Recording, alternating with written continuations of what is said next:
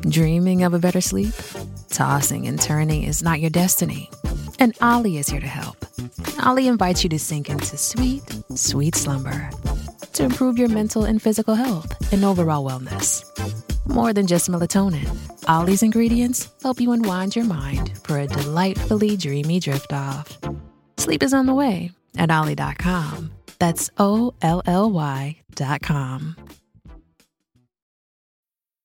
How do you feel great on vacation? Like really good? Easy. You go to Aruba. You'll spend your time relaxing on cool white sand beaches and floating in healing blue water. You'll immerse yourself in natural wonder and find your center on an island where things move at your speed. You won't just feel great, you'll feel relaxed, renewed, and ready for life. That's the Aruba effect. Plan your trip at Aruba.com.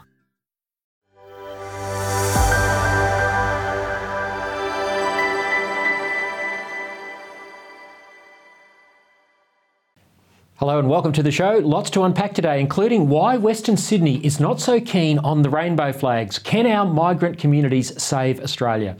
Kirralie Smith from Binary joins me to unpack the week's gender madness news. And is Westfield kowtowing to the Chinese Communist Party? All that and more, please stick around. Joining me now is New South Wales Premier Dominic Perrottet. Morning to you. Morning, Nat. Let's start with this new election policy. So kids will be given by the government an initial $400 at birth, and then parents are expected to add to that. Tell us the policy.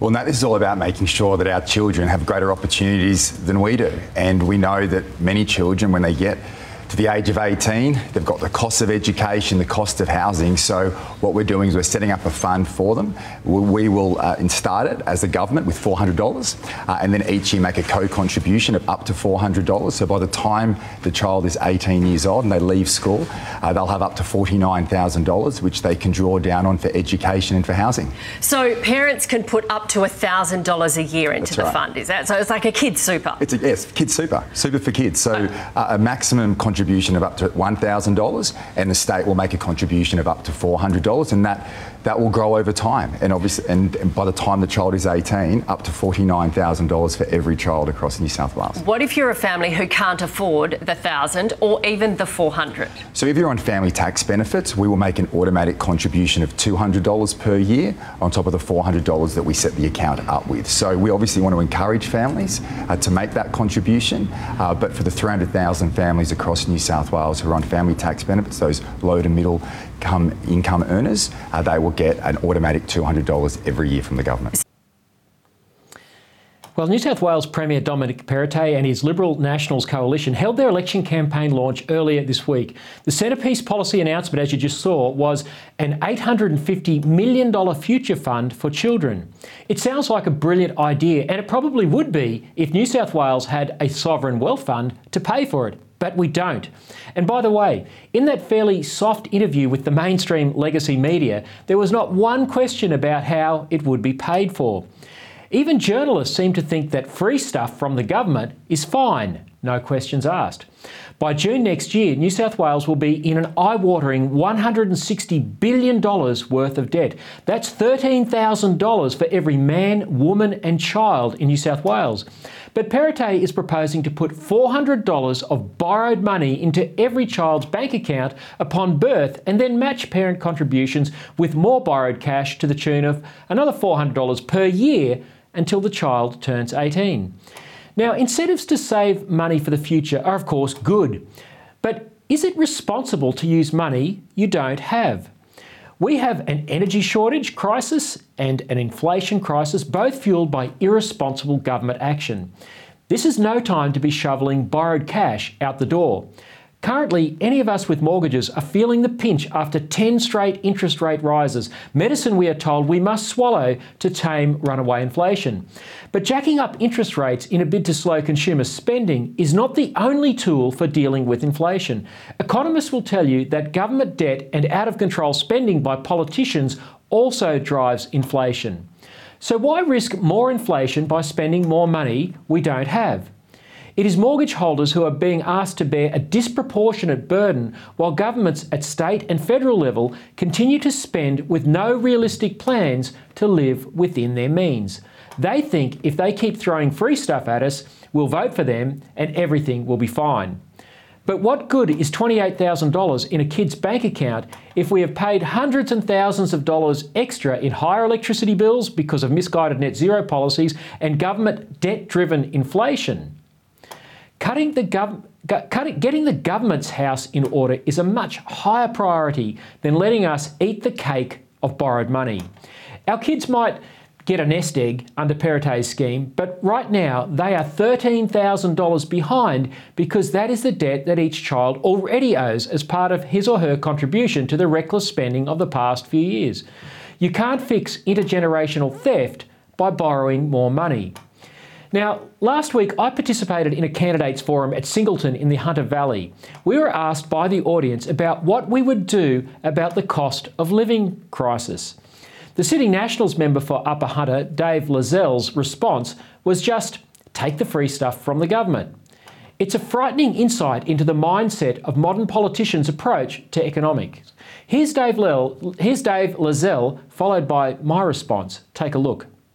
One of the things that we've put in place, and I hope everyone is taking advantage of this, is our voucher system that we're running through Service New South Wales. There are 70 vouchers there targeted to help families get through. So whether it's your Active Kids voucher, whether it's the Back to School voucher, whether it's your energy rebates, there's a whole bunch of vouchers out there to help you just get through. And they're targeted primarily at families because we're trying to help families get through.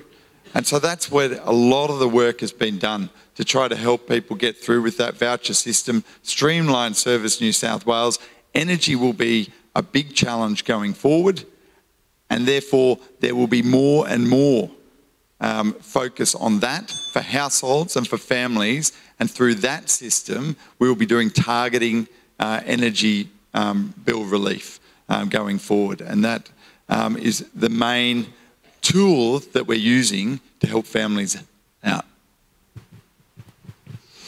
The biggest issue associated with cost of living is the energy crisis that has been created by the political quad that runs Australia, Labor, the Greens, the Teals and the so-called modern Liberals and probably some of the modern Nationals.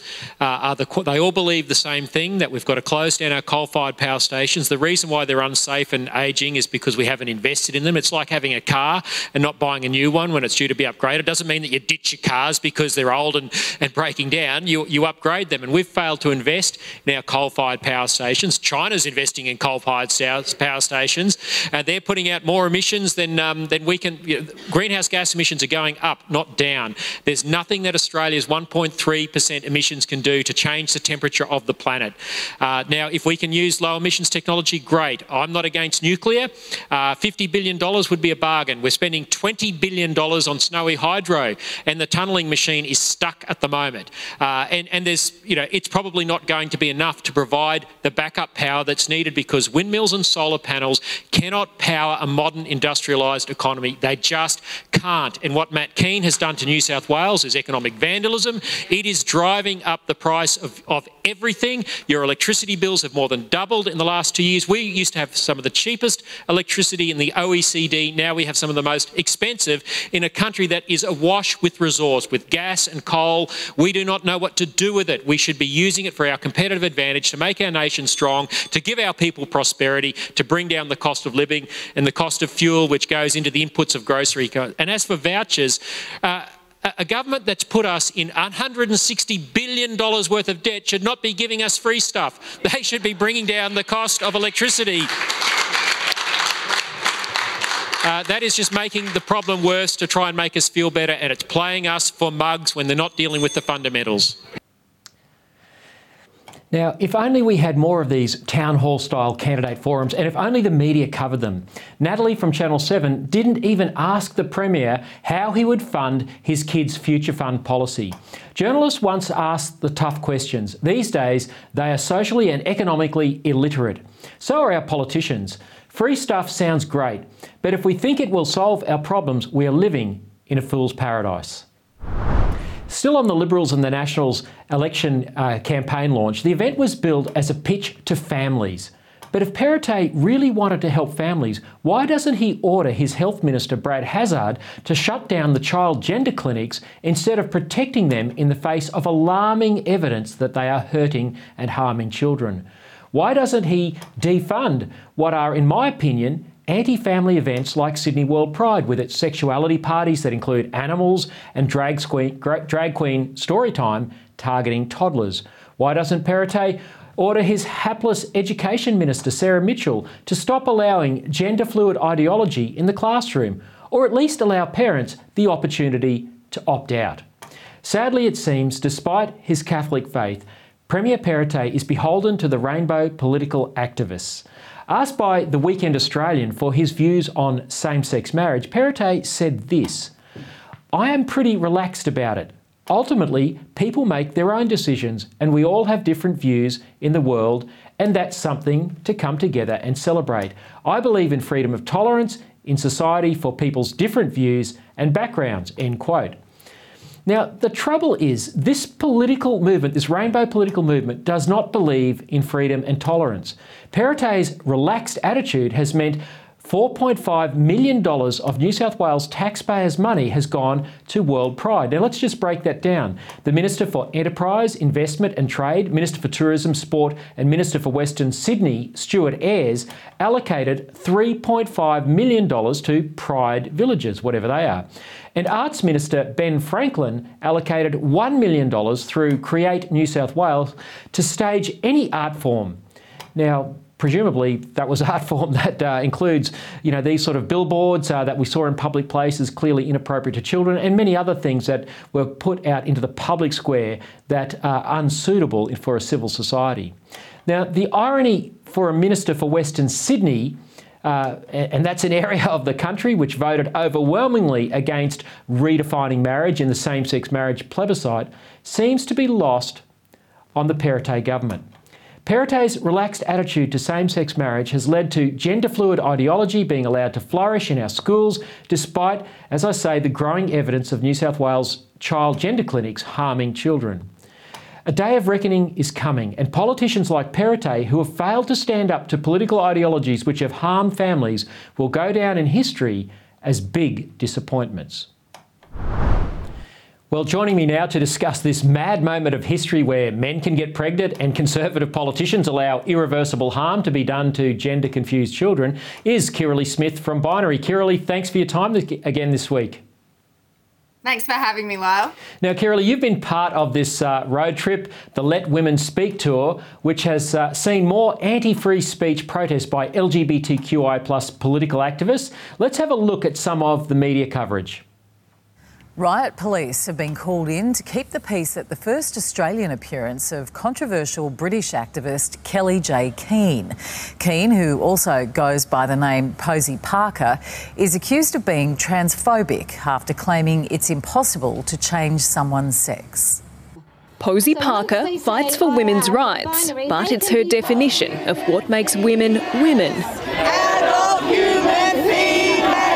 that's drawn battle lines. I'm going to say the things that we're not allowed to say in the UK, and I'm assuming you're not really allowed to say here, and if you do say it, you're actually a terrible person, so I'm going to say all of those things. LGBTI protesters storming Sydney's Victoria Park as the British activist kicked off the first public speaking event of her Australian Let Women Speak tour.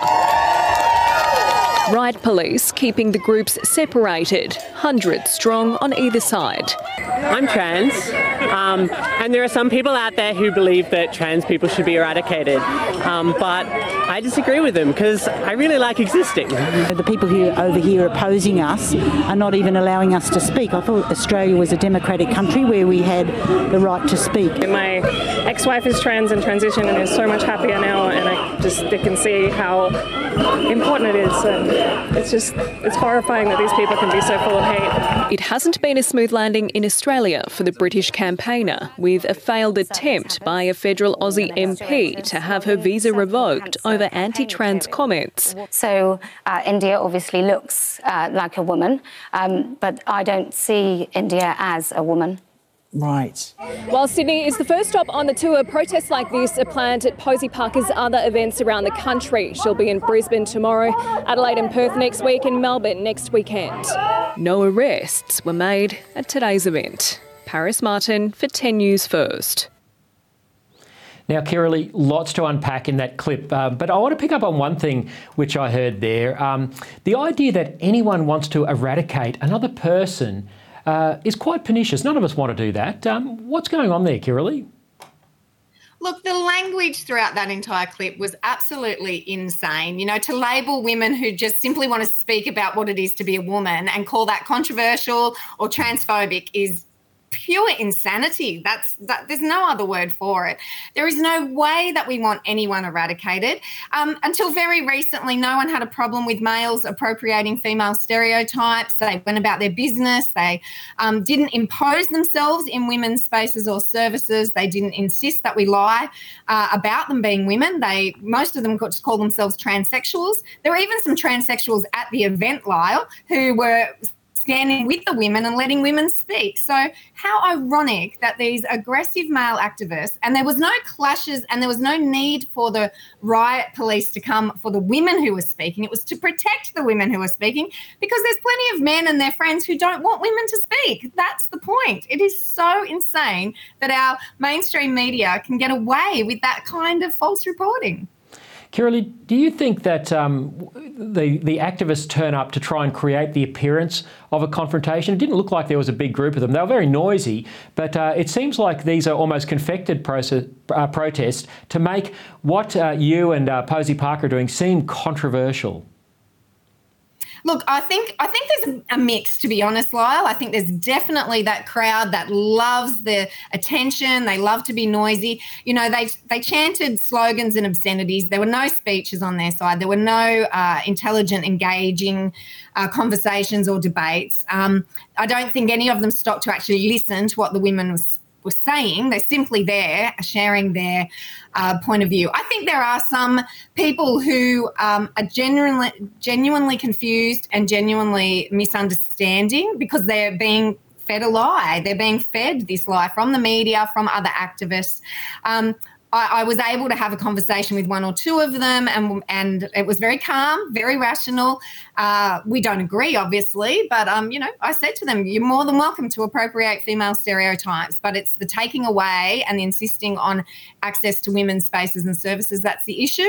We are happy for you to appear however you want to appear, but don't force us into a corner and force us to lie about these things. And it was fine.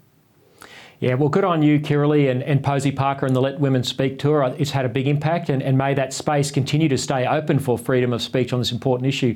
Now, the intellectual dishonesty of the LGBTIQA plus political movement was on further display recently when former marriage equality boss, now Member of Parliament Alex Greenwich, tried to defend the idea of biological males competing with girls and women. Take a look at this. Can't ignore the issue though, can you? I mean, when it comes to a level playing field in professional sport, I think you can have a position that says, I support the rights of people to identify how they want, but when it comes to gold medals being on the line, huge sponsorship deals and a future as a professional sports person, there's got to be a line in the sand somewhere, doesn't there, Mark? Yeah, nobody's being demonised or targeted here, Ben. What we're trying to do is establish fair and sensible rules about sporting competition. And if you're an 18-year-old girl, a young woman, who's trained for 10 years, as you say, every morning up early at 3 o'clock in the morning, up and down the black line in the pool, you would expect fair competition if you go through to the Commonwealth or Olympic Games, and that is you don't have to compete against someone who's a man, who can swim faster. Males at that age have physical advantages that are obvious, that are biological, and the competition needs to be fair, and you can't punish girls and women by putting them in races against men. And the men will take advantage of it. We've seen that in part, and I just think it's plain wrong. Can I just call out this, Furphy? You know, when you look at the trans community, their biggest health issue is a lack of vitamin D because they're afraid to leave the home. Let me finish, Ben. They're afraid to. I'm not ignoring it. I'm giving you an answer here, which is you're talking about vitamin D. I'm talking about the trans community are afraid to leave home because of the bullying and stigma which they face. There is not this epidemic of men becoming women to be in competitive sport. That does not happen. What happens, Alex, Ben, the reality is, you're not talking in reality. Alex, let me jump in for a moment. I am talking in reality. We've detailed many cases in America and also now in Australia as well, where you have professional sports people who have got no qualms about setting foot outside and getting some vitamin D. They want to compete in a different category, and the people who are existing in that category feel like their chances of winning have been damaged. I mean, that is at the heart of the issue. I'm concerned of the harm that has been done to the trans and gender diverse community by these sorts of attacks, and I think we can all do better to support. They're not attacks. They're not attacks, and you say this without evidence. You just generalise that everyone's afraid to leave their home. We've got three blokes here talking about a vulnerable community. Talk with that community rather than about them. Open your heart and minds to the challenges and the difficult journey that the trans and gender diverse people have, and you might be able to find some compassion. Okay. Now, Kirralie, clearly Alex Greenwich is either badly misinformed or he is covering for a political ideology when he says there is no epidemic of biological males competing in girls' and women's sport. It's one or the other. Which is it? It's both. His reality is not everybody else's reality, Lyle, and he's definitely trying to advance an ideological position. There are plenty of men and an increasing number of males in female sports. As you know, we've talked about Football Australia. It's happening right here in my hometown, but, around the country. This week it was also announced Andrew Bogart, their former NBA A-star, let everybody know that there'll be now a male in the female competition in Victoria at very high level. We have athletics. I know some world masters who are very concerned and may not even continue to compete. We've got Deb Ackerson, our Olympic weightlifter, who had to compete against a male transgender lifter. So, this is happening. They are taking world records. They are taking away the incentive for girls and women to even participate in community sport. It's not fair. It's not safe. No one's saying they can't compete. Simply compete in your biological category or create a new category or find a mixed team. But you do not have to take away women and girls' rights to single-sex sport. No, that's right. It's not that difficult. But what really concerns me, Kirralie, is watching that clip there with Mark Latham, Ben Fordham and Alex Greenwich. And Greenwich just avoiding the issues, deflecting all the time, using emotional examples about people who don't want to go out and get some sunlight, as if there's some sort of oppression going on, and ignoring the fact that, as you just said, as Andrew Bogart revealed, there's going to be a biological male running around in elite women's basketball in Victoria. Alex Greenwich doesn't want to deal with the reality of how this is affecting girls and women, and that's the scary thing because he's a politician. Correct. And he's much more interested in men's rights, which is males appropriating female stereotypes, than women's rights. Nobody's taking away transgender rights. No one's taking away their right to compete, their right to play sport, their right to do anything. We're simply asking for protections for women and girls so that it's safe and fair on the sporting field, in the change rooms, right across the community. And transgender rights don't have to be at the expense of female rights. And that's what's happening. And he is a politician who's unapologetic about rejecting female sex-based rights. Well, that's right. And he doesn't have the ability to think critically and to engage constructively in an argument. As the former Deputy Prime Minister John Anderson continually says, you can't get good public policy from a bad debate. What we saw there was a bad debate, and we saw Greenwich saying things like, these people just want to be heard, as if this is an oppressed class of people. And of course, no one wants to see anyone oppressed. We want to see everyone heard. But let's bring everyone's views to the table and have a debate. But that's not what Alex Greenwich and the LGBTQI+ political lobby are offering us, is it?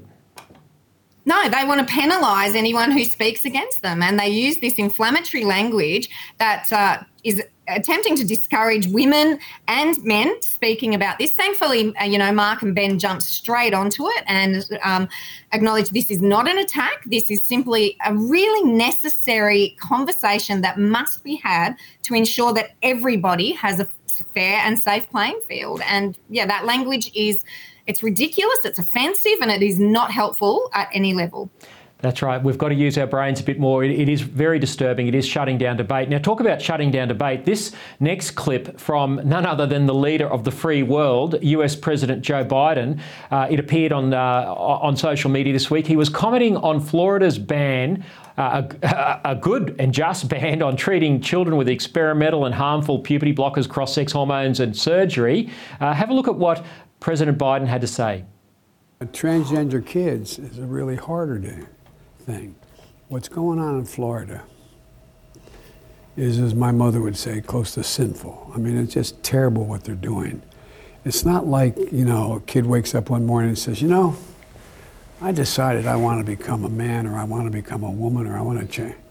I mean, what are they thinking about here? They're human beings. They love, they have feelings, they have inclinations that are, it just, to me, is, I don't know, it's cruel. And the way we do it is we make sure we pass legislation like we passed on same-sex marriage. You mess with that, you're breaking the law, and you're going to be held accountable. Okay, Kirralie, let's unpack this. That's actually quite scary. There's a number of things here. One, of course, is the human concern that we have for children who might be struggling with their gender identity. That's a real thing. And, of course, we empathise with President Biden here. But that's again, a distraction then to say something more pernicious. Help us understand what is really going on there. Yeah, look, again, there is so much to unpack. Of course, we have compassion on children who have any dysphoria of any kind, but we never affirm any other kind of dysphoria, whether it's eating disorders, whether it's suicide ideation, whether it's other mental health issues like depression. We don't affirm those things by giving those children tools to go further down those rabbit holes. We support them, we encourage them, and we give them tools and time to assist them to overcome those things. And that's exactly what we should be doing with gender dysphoria and confusion. Children are not, there's no transgender children. Children cannot consent or understand what that is, and it is a lie to tell someone that they can change sex. No one can change sex. It's an outright lie. So it is unkind and extremely cruel to lead a child on to let them believe that they can change their sex, because they can't. Yeah, absolutely right. But it's really fascinating here. It's obvious that these political activists are operating in concert globally, because what did Biden's legislative prescription there at the end tell us about what we're seeing here in Australia? Yeah, well, that's what they want to do. They want to penalise people who want to protect and look out for children. They want to remove parental rights from the equation. They want to threaten medical professionals who want to use their medical expertise to protect the children by, a stroke of a pen and signing into law an ideological viewpoint that will and is harming children. We have plenty of evidence that this harms children. And he doesn't even bat an eyelid in wanting to remove those protections from children. No, that's right. And he wants to override the Florida legislation, which stops children from having double mastectomies and being put on these drugs and chemicals which lead to castration and sexual dysfunction. Of course, this is the same as what we're seeing in Australia with these so-called gay conversion therapy laws. And of course, Alex Greenwich wants to bring in what President Biden is talking about straight after the New South Wales election. The stakes are very high. Kirralie Smith from Binary, thank you so much for being with us again this week. Thanks for having me, La. Now, I've come to believe that the hope for arresting Australia's decline lies with our migrant populations. Australians of European background have largely embraced the lies of the sexual revolution. We have embraced the idea of cohabitation instead of marriage and same-sex marriage instead of monogamous heterosexual marriage. Both ideas are toxic to the most important building block of society, the family. Strong families, and therefore a strong nation, can only exist when mothering and fathering in the context of faithful marriage is promoted in culture and public policy. Now, none of us are perfect parents and none of us have perfect families. We're all human and we all make mistakes. But we shouldn't make it harder for ourselves or for our children by continually undermining what is the most basic building block of society, that is our families. Our entertainment culture assumes sex can be expressed any way an individual chooses without consequences. Anything goes these days. But of course, that doesn't work well for women, as the #MeToo movement is demonstrating, and it doesn't work out well for children who end up growing up without a father around. Now, sadly, political correctness has made it virtually impossible to promote heterosexual monogamous marriage as the building block for strong families. Our politicians can't even define a woman, let alone a family. But there's no such confusion amongst our migrant communities who come from places like the Middle East and Asia, which place heavy cultural and religious value on the family. They are not confused about the definition of marriage, and they know it is a self-evident truth that boys are boys and girls are girls. After meetings in central Sydney recently, I caught the train out to Bankstown and Blacktown for some meetings with some ethnic leaders. Now, central Sydney was awash with taxpayer-funded rainbow flags when I got on the train at all the railway stations, painted pavements, rainbow colours everywhere. These flags promote sexual licence, including the animal sexual fetish events advertised as part of Sydney World Pride. By the time I got out to Bankstown, there was not one rainbow flag in sight. Now, that is not because the migrant communities of Sydney's West are bigots, as the LGBTIQA+ political activists would have us believe. It is because they understand biology and sociology. They know what works. They know what makes for happiness in life and what it is that's in the best interests of children. Now, joining me now is Western Sydney Arabic community leader, Pastor John Namor of the Guildford Baptist Church. Pastor John, thanks very much for joining me today.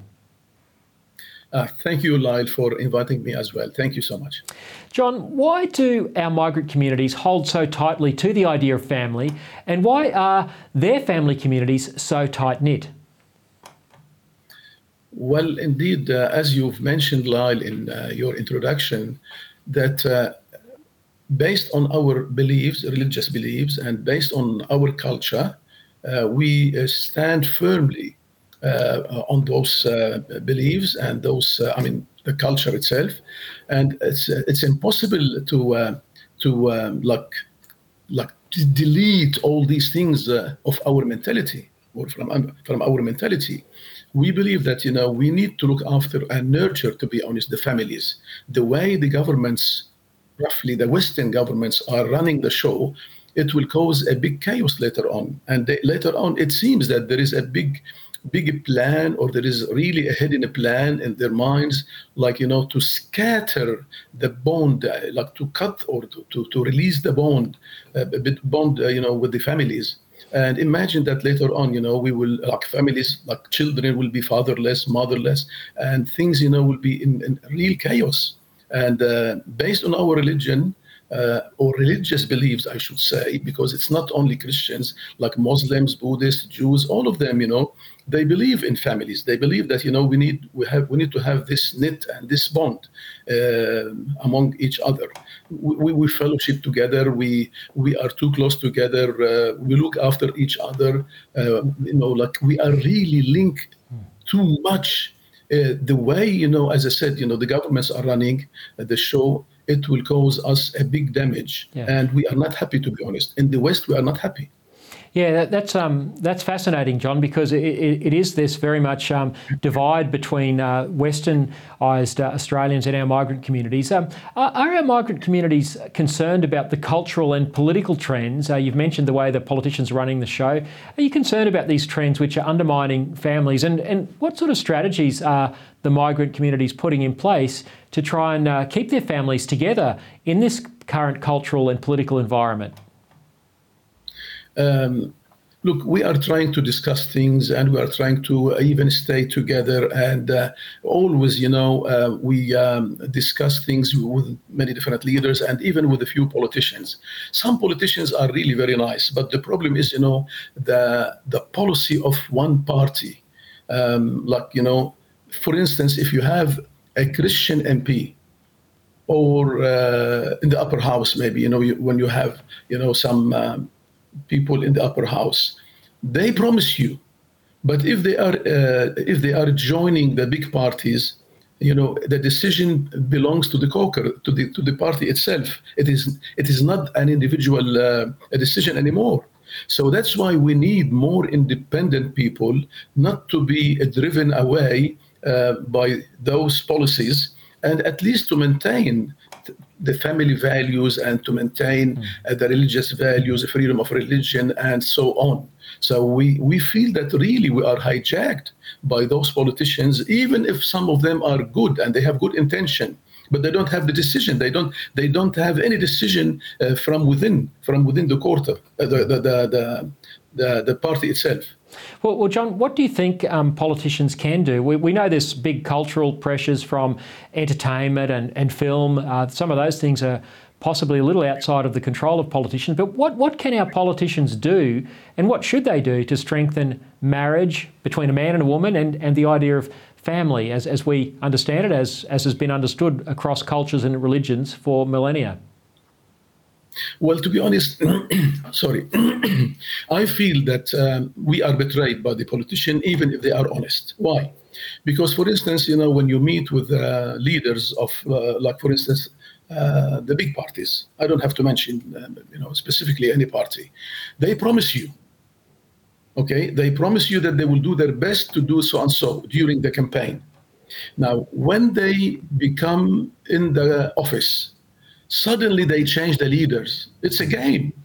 And those leaders who have promised you that they will do their best, to look after the freedom of religion, families, and so on, they are replaced by another lefties, by another left-wing individual. And this is really it's a betrayal. We feel that we are betrayed. The other day, we've met with one of the leaders for one of the parties, in the New South Wales parties, and he did his best to convince us that he will do the best. And we had a meeting.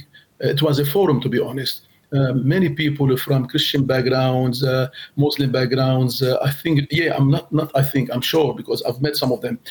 Some Jews background and Buddhist background. All of them, revealed that, they had a big concern about these things, about the freedom of religion in schools as well, plus, the families.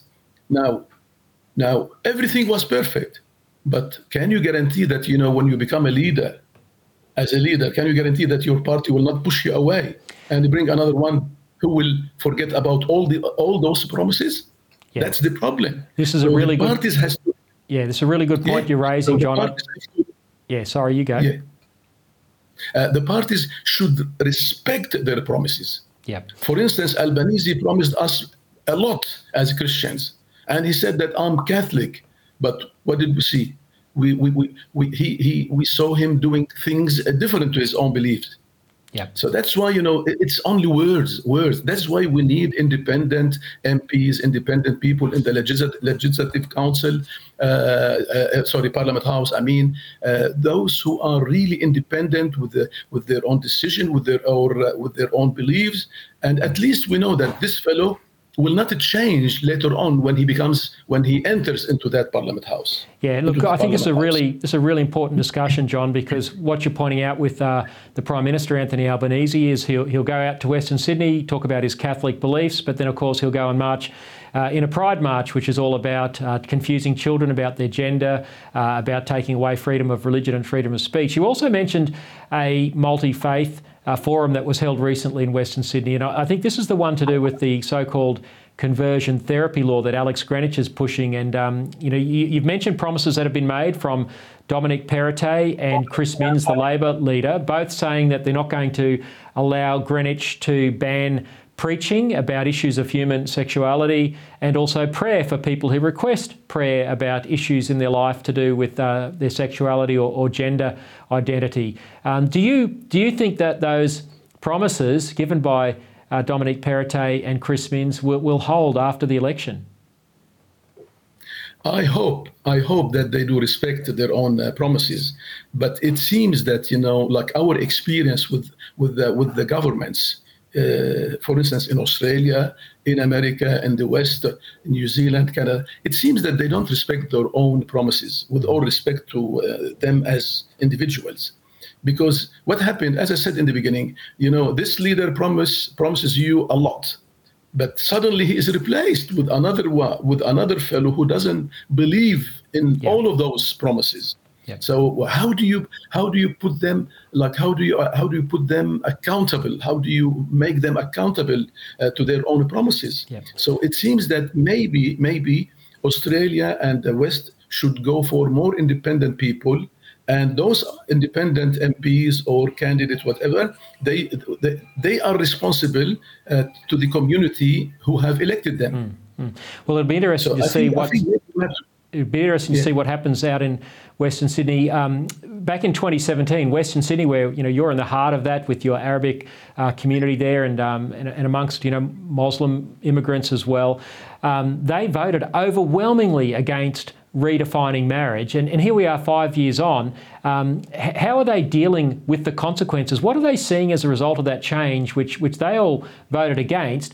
But it hasn't stopped there, has it? They're still seeing the consequences of this change washing through their communities. What are you seeing out there in Western Sydney, and how are people feeling 5 years on from the same-sex marriage debate?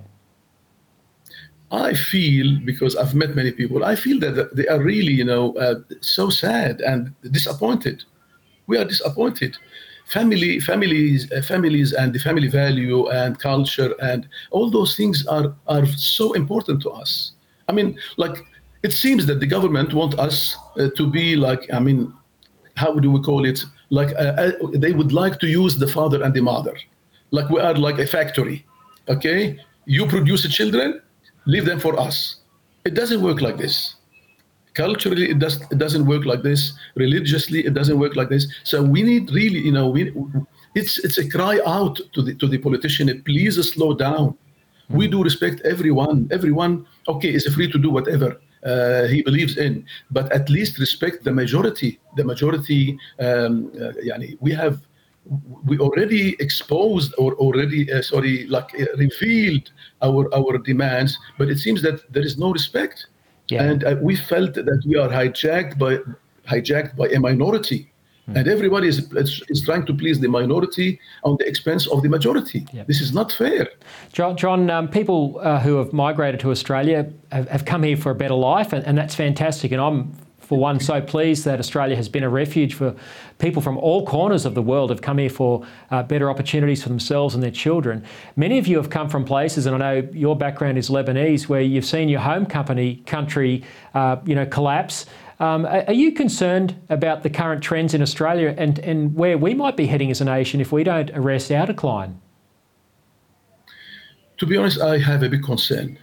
I was so glad when I first came to Australia. I felt that at last I came to a safe country, better place, wonderful country, beautiful place. I was so happy. Day by day, year by year, I started to realize that it's very hard to deal with the Western governments. It seems that they are hijacked by the left-wing, communist, secular mind, whatever. And day by day, we feel that, we will lose all our privileges. I don't know, I cannot maybe express my mind perfectly, but we feel that we are really has been hijacked. On many different levels, on religious levels, cultural levels, even, the way we need to look after our own family, we feel that, even we cannot even advise them anymore. If you advise them, if you say anything to your children, you are in trouble. In Victoria, they put you, either they fine you, they give you a big fine, or they put you in jail. I mean, see, the kids, will be later on will be so rebelliant, and even the government will bear the consequences because they will be rebelliant against the police, they will be rebelliant against the government, against the system. So there will be many consequences, bad consequences. Yeah, well, so John, I hope that the government.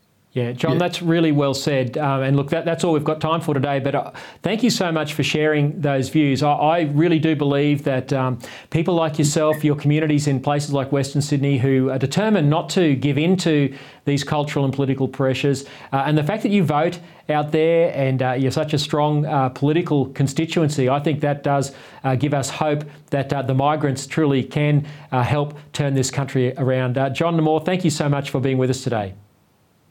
Thank you so much. All the best, Lyle. China before communism is the new slogan of the New York-based classical Chinese dance company Shen Yun Performing Arts, which tours around the world, offering a glimpse into China before the communist takeover in 1949. But it seems that slogan was too hot to handle for Australia's Westfield shopping centres. Are they kowtowing to the Chinese Communist Party? To discuss this, I'm joined by Daniel Teng, journalist with the Epoch Times newspaper, who broke the story this week. Daniel, thanks very much for joining us again today. Thanks, Lyle. Good to be here. Daniel, tell us about the story you've broken. It just seems incredible to me that a dance company performing in shopping centres as part of the promotion of their tour, and about a historical fact, why is that so much a big deal to Westfield? Yeah, I mean, to Westfield's credit, they're willing to keep engaging in dialogue about the issue. The controversial part of it, or the contentious part of it, is actually the slogan of the dance group, which is China before communism. And the group adopted this slogan probably in 2022. And there have been some concerns from some of Australia's biggest organisations around that slogan. And some of the feedback they receive is that it's too sensitive, or it might be getting a bit political. So essentially this group, they normally advertise in shopping centres. I'm sure a lot of your viewers have seen them. And this time around, Westfield expressed a little bit of reluctance and was actually just pretty much said that we can't let you advertise here because of that slogan. But Daniel, why would that be any different to, performing arts company with a slogan of, England before the Magna Carta? I mean, it's just a historical fact that you're drawing attention to as part of your performance. Yeah, well, that's exactly right, Lyle. I mean, what makes China before communism more sensitive than some of the stuff that we're seeing nowadays, which is a bit very overt, very much more political. So I think what's happened, I think it speaks to a larger issue in Australia, and that is some of the largest organizations, companies in Australia. The question is, are we afraid of the Chinese Communist Party? And I think after a bit of reporting in this area that in essence we are. Australians generally still are very sensitive around CCP, despite all the efforts we're doing against foreign interference and AUKUS. So Daniel, we'll come back to AUKUS in a minute, but do you think that through your reporting, have you seen any evidence that Westfield has been pressured by the Chinese Communist Party to exclude this dance company from their shopping centres? I wouldn't say there's any sort of overt pressure. I think what happens is generally the Westfield is actually centred in one of Sydney's largest Chinese communities, so around the Burwood area. And so there's a large Chinese community, and all it takes is for a few Chinese community members to express their dissatisfaction with that slogan, and Westfield will react naturally. And this might just be part of that. And what we have to also understand is a lot of Chinese, they grew up in that system in China, which is effectively, a communist system, and they're taught that the CCP equates to the Chinese people, and that offending the CCP is like offending the Chinese people. So this skewed notion of nationalism tends to make some Chinese people quite defensive when they see anything that kind of offends Beijing or the Communist Party. Yeah, well, that raises a really important question, and you mentioned AUKUS before. I wanted to come back to that. Yesterday at the National Press Club, we saw Paul Keating, former Prime Minister, give a speech where he just excoriated the AUKUS agreement and said there was no need for it, there's nothing to fear from the Communist government in Beijing. What impact do those that sort of commentary have on Chinese citizens who are here in Australia, who have grown up and perhaps have been, I'm going to use the word brainwashed by the regime. Is that helpful to us as a nation to have a pro-Chinese Communist Party sentiment locally supported and fueled by the comments of a former Prime Minister? Yeah, well, what was interesting about Paul Keating's speech was that some of the talking points, so I watched that speech, a lot of those talking points actually aligned with the Australian Greens. And some of these talking points also align with the Chinese Foreign Ministry. So they're almost word for word. You know, the fact that, Paul Keating went and denied that there was a persecution happening to the Uyghurs in West China, while saying that it was in dispute that there was such a persecution. That talking point is straight out of the CCP playbook. So it is actually what I noticed when listening was that, I've heard some of these things before, and it was just very kind of surreal to hear it come from a former Australian Prime Minister. Yeah, well, not only is it surreal, it's abhorrent to deny what's happening to the Uyghurs there. The evidence is overwhelming, and to cast doubt on that. The thing that really worries me is that we do have a large Chinese population here in Australia, and of course they're very welcome as migrants. But as a nation, we want to have unity, particularly around big defence spending like AUKUS, our national security, and to have disunity being fomented in a significant portion of the population, I think is very, very worrying at a time like this. Yeah, obviously freedom of speech is one of our values, but as a country, I think Australians want to be on the same page, particularly around external threats. But that also speaks to another bigger issue: is there's probably a segment of society that doesn't believe Beijing poses any sort of threat. And that's obviously a deeper issue. There's a lot of reasons behind that. But I think overall, as a country, Australia is heading towards this direction where it is going to build up its defense. It is going to protect itself against Beijing military aggression, regardless of what the naysayers may say. And I think this morning it was Malcolm Turnbull's also come out to express doubts about AUKUS as well. So it's quite interesting. I would say that it's always the same few voices. So it's generally Paul Keating, Malcolm Turnbull, Kevin Rudd. Maybe he's not allowed to say too much anymore, and Bob Carr. So it seems these are the kind of some of the more vocal critics of AUKUS. I guess they're probably not going to go down quietly, I think. Well, I think that's all the more reason why the work that you're doing, Daniel, and the Epoch Times in exposing the real agenda of the Chinese Communist Party is so important. So thanks very much again, Daniel, for joining us to help us shine a light on what is happening and keep up the fight. No worries. Thanks, Lyle. Well, that's it for this week. Don't forget to share this program on your social media. Please help get the word out. Thanks for your company. Until next week, keep fighting the good fight.